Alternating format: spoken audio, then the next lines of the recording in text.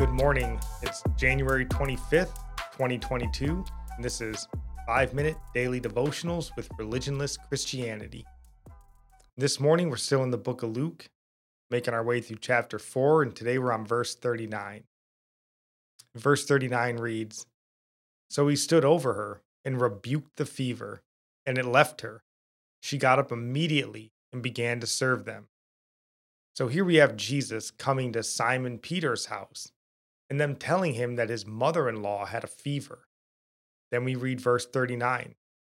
And the fact that Christ rebuked her fever and it left is certainly incredible. But I don't want to focus on that. Let's focus on the mother. She has her sickness healed in an instant by Christ. And what does she do? She gets up and serves them. Why? Because saved people serve people. This is what Christians are called to do. Galatians 5:13. For you are called to be free, brothers and sisters. Only don't use this freedom as an opportunity for the flesh, but serve one another through love. And in fact, as Jesus has told us, it is the way to be the greatest in the kingdom. Matthew 20:26. Whoever wants to become great among you must be your servant. Not should, must be. It is imperative that we serve. John Wesley had this to say about service. One of the principal rules of religion is to lose no occasion of serving God.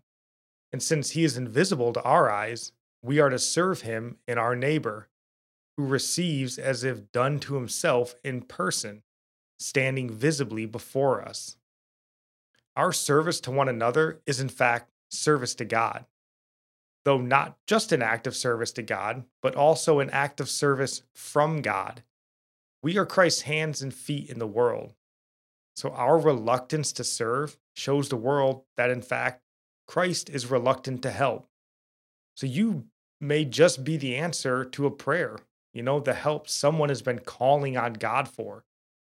So don't let laziness or worse, hardness of heart stop you from serving God or being the hands and feet of Christ.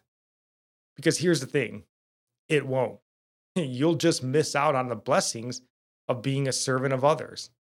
So if you want to be great, you want to walk according to God's will, humble yourself and serve someone.